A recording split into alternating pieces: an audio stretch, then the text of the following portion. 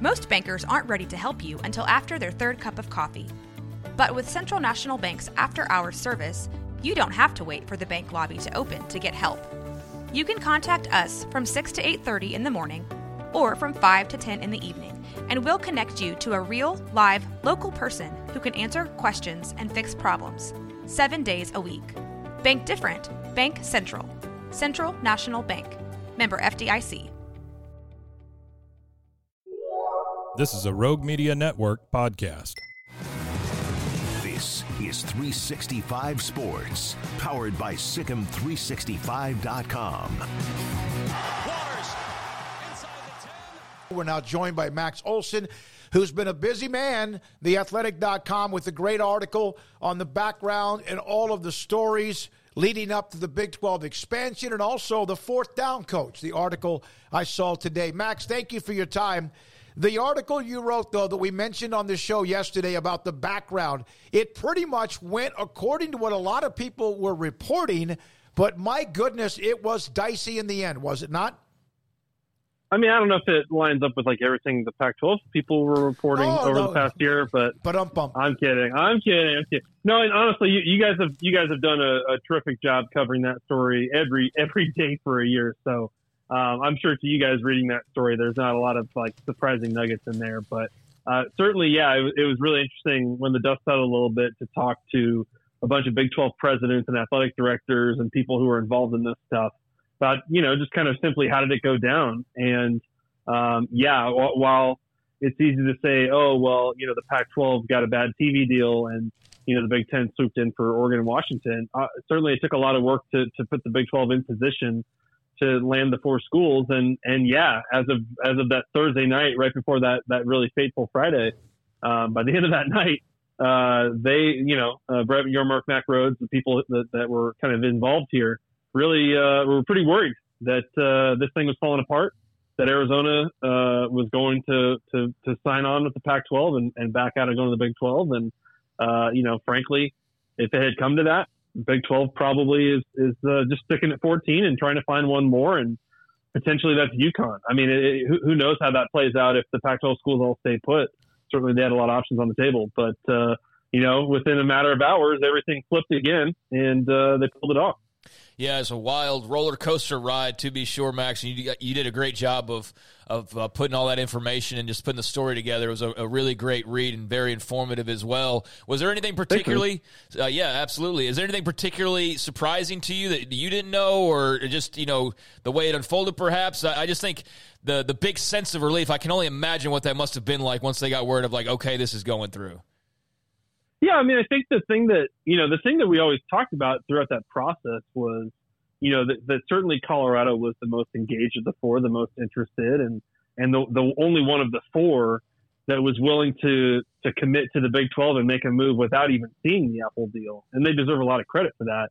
And certainly Brett Yormark and everyone I talked to, praised Colorado for that. But the thing that I think people kind of always speculated on and kind of wondered about was, what about the other three? Like, how seriously did they take the Big 12?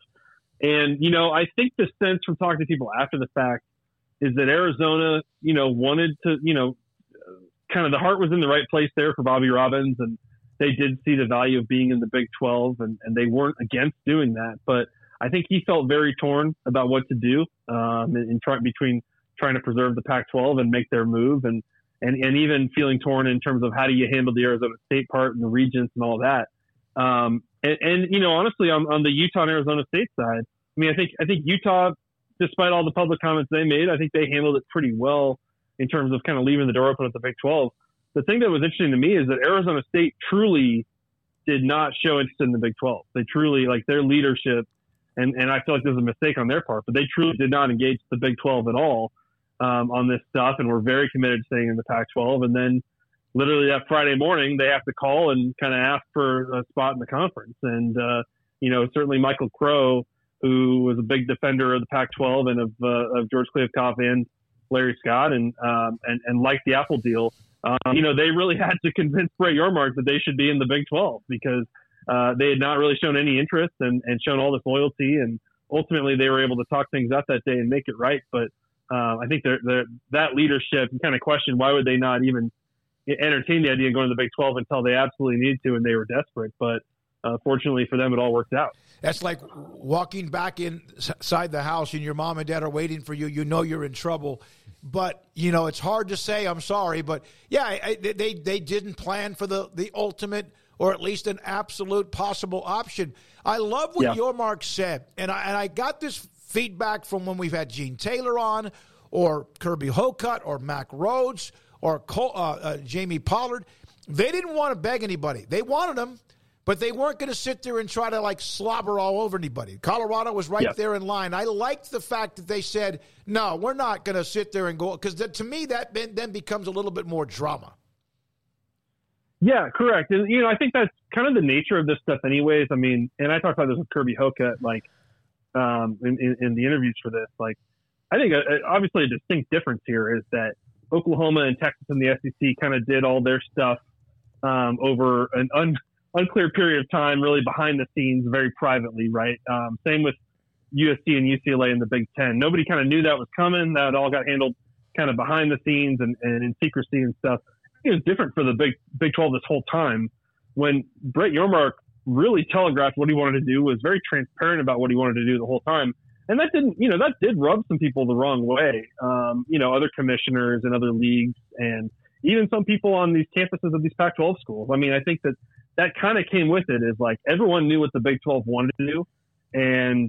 But the Big 12 wasn't trying to act in desperation either. And, or kind of set these hard deadlines and make threats and stuff like that. It's a delicate thing to have this not only go on in a very public way, but then, this whole time, as we all know, there was really no known deadline in terms of the Pac-12 getting the deal done. I mean, if you told Brett Yormark in the spring that it would, take till the end of July, I think he'd be pretty pissed off. I mean, it just kept going and going. And that's why they vetted out so many other options, because they kept waiting on these guys. And, ultimately it took a lot of patience, but yeah, I mean, in order for the Big 12 to be strong and united in the future, those four have to want to be in the Big 12 and have, their presidents need to get along with the board and their ADs need to get along with the other ADs. So yeah, you hope that, there is still a fit there, that this is, where they wanted to end up. And this is not just them running away from the Pac-12 out of frustration over TV money. Any chance there's lost footage of the Coach Prime Brett Yormark lunch that they had? I imagine that would have been, man, super entertaining. I mean, believe me, I checked Deion Sanders Jr.'s YouTube page just to see if they posted any video of that. I know which day it was, but no, I haven't seen them share any video of that. I bet that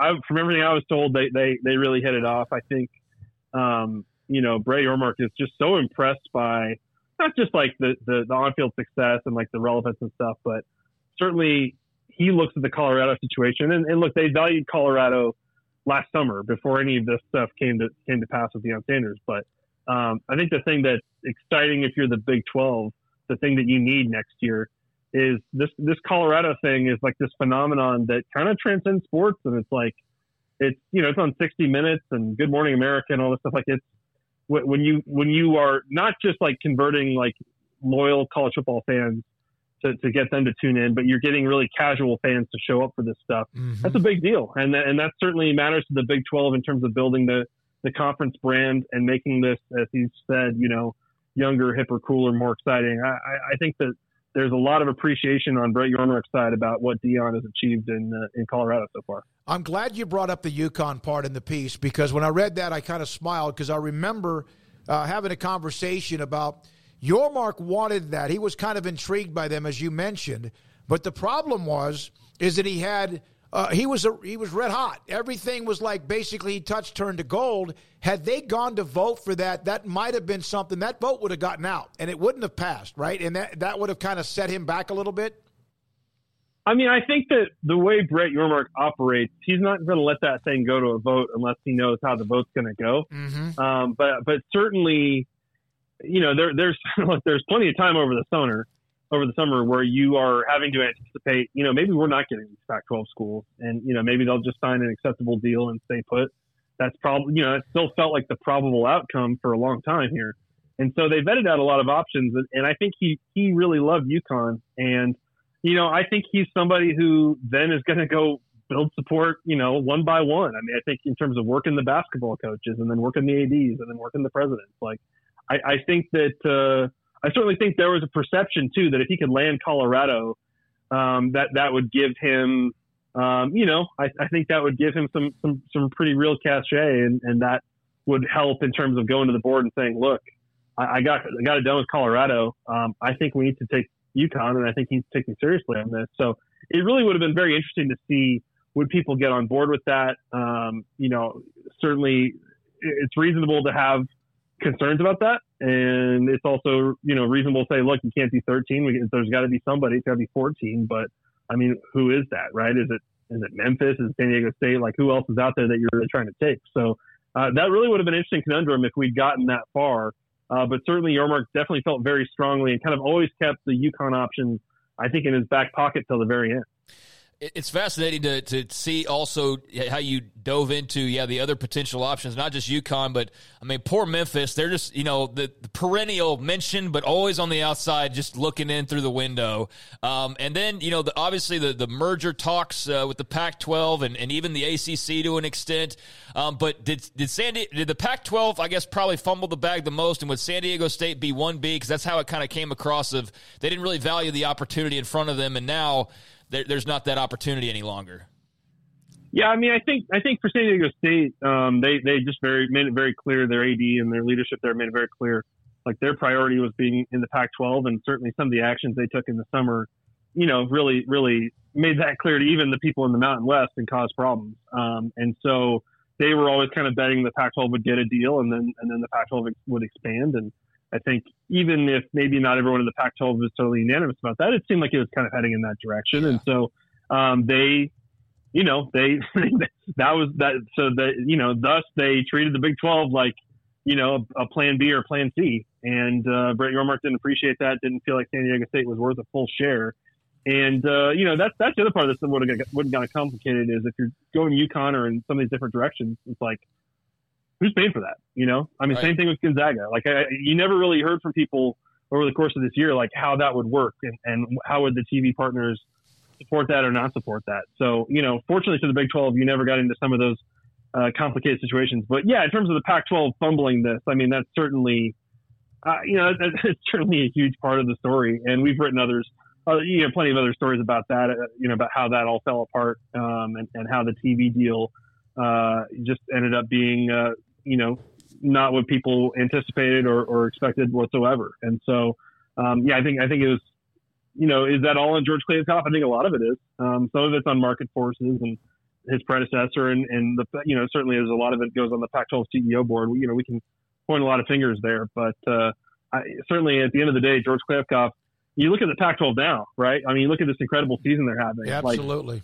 Like, they had something to sell there. Like how could you fail in terms of selling that? It is mind-boggling in so many ways. The part that I loved as well about a lot of it was the part where previous relationships, when the Big 12 had connected with the Pac-12, when Bowlesby was there, and on and off, that those relationships came back to help the Big 12 this past summer, correct? Yeah, and I mean, you guys think back to that summer of 2021, like if the Pac-12 had offered Baylor a spot, you think, I mean, they would have taken it, right? Absolutely, yep. Yeah. There's no question. I mean, for those four schools, and look, I've also heard Houston was in the mix in terms of the Pac-12 looking at expansion too. But certainly the Pac-12, the Big 12 was so weak at that point, and it was unclear if Bowlesby was even going to survive this stuff. And I mean, it could not have been more vulnerable at that point in time. And so, if the Pac-12 had been able to convince their board, and I've heard some people say, "Oh, that was Carol Folt at USC who was against it." I don't think any of them were that enthusiastic about it. I can't imagine there was actually that many people on that board who felt strongly about adding Big 12 members. But certainly the fact that people at Texas Tech and Baylor and TCU and Oklahoma State were trying to form relationships with Pac-12 ADs and presidents. The fact that, like, if you're Texas Tech, you're talking to people at Arizona and you're talking to, people at Colorado and stuff like that at that time trying to get a Pac-12 invite. Well, you've got those people in your phone. So last summer when this all kind of hits, you can go back to them and say, hey, do you want to come to our league? Right. I mean, I think, and those relationships, even though they weren't looking to take the Big 12 schools in the summer of 21. I think those relationships really kind of started at that time, and I think that ended up being a little bit of an advantage for Brett Yormark in terms of what he walked into, that there are some connections, among these ADs and among these presidents. Well, Max, there's also games this weekend. Before we let you go, we obviously can't deep dive on much, but what has you excited for this weekend in the college football slate? Yeah, I mean, I think on the Big 12 side, certainly Kansas, Texas is going to be really intriguing. I think the line's pretty big on that one, 16.5. But, and Texas blew out Kansas last year. It wasn't close at all. But, I think that's another very interesting challenge for Texas because this Kansas team is good. And Jalen Daniels is healthy. And, they have they're 4-0 for a reason. They found a way to win some games. I think that win over BYU last week was a pretty good statement that this is a pretty serious team. And, I'm not saying they're a 10-win team, but I think that's going to be an interesting challenge at home for Texas. The pressure kind of cranks up for them every week here going forward. I think in terms of Big 12, how does Oklahoma look against Iowa State? Certainly Iowa State has always kind of found a way to play them pretty close. They got a nice shot in the arm last week from the game they played against Oklahoma State. Offense kind of finally got moving. It's not as sexy of a week as it was a week ago, but I think certainly those Pac-12 matchups really stand out to you too. Friday night, Utah, Oregon State. I think that'll be a lot of fun to watch. Certainly, there's going to be a lot of eyes on USC, Colorado. But I think that's the bizarre thing when you talk about this stuff, guys. It's just like that's going to be must-watch football the rest of the way. This Pac-12 race, and for them to not be able to kind of all stick together going forward, it's a sad thing. But truly, it's also just kind of a baffling thing in terms of just how poorly this all got misplayed. Max, I know you got to go. You also have the article on the fourth down coach, right? That everyone has one of those to help. Is that with the statistics and analytics and all of that too? Yeah. I appreciate you mentioning that. That's a free story that's on The Athletic today. It's a story about, I don't know if you pay attention during broadcast, there's usually someone standing next to the head coach holding a white binder and telling them what to do on fourth down decisions. And that person's called the book guy. And, it's a book that has been around for a decade now and has become really popular. They have over 80 FBS clients, this company, CAI. And so I wrote about kind of how things are changing in college football in terms of fourth down decision-making. This is something that Dave Aranda and Baylor and a bunch of schools have been pretty ahead of the game on. And wrote about the people who are in charge of handling the book and how that goes. And I encourage people to check it out. Max Olson, theathletic.com. Max with us on Thursdays in the 4 o'clock hour. Have a great weekend, young man. Great week for you. The stories you wrote, fantastic. If no one's read them, you should, in theathletic.com.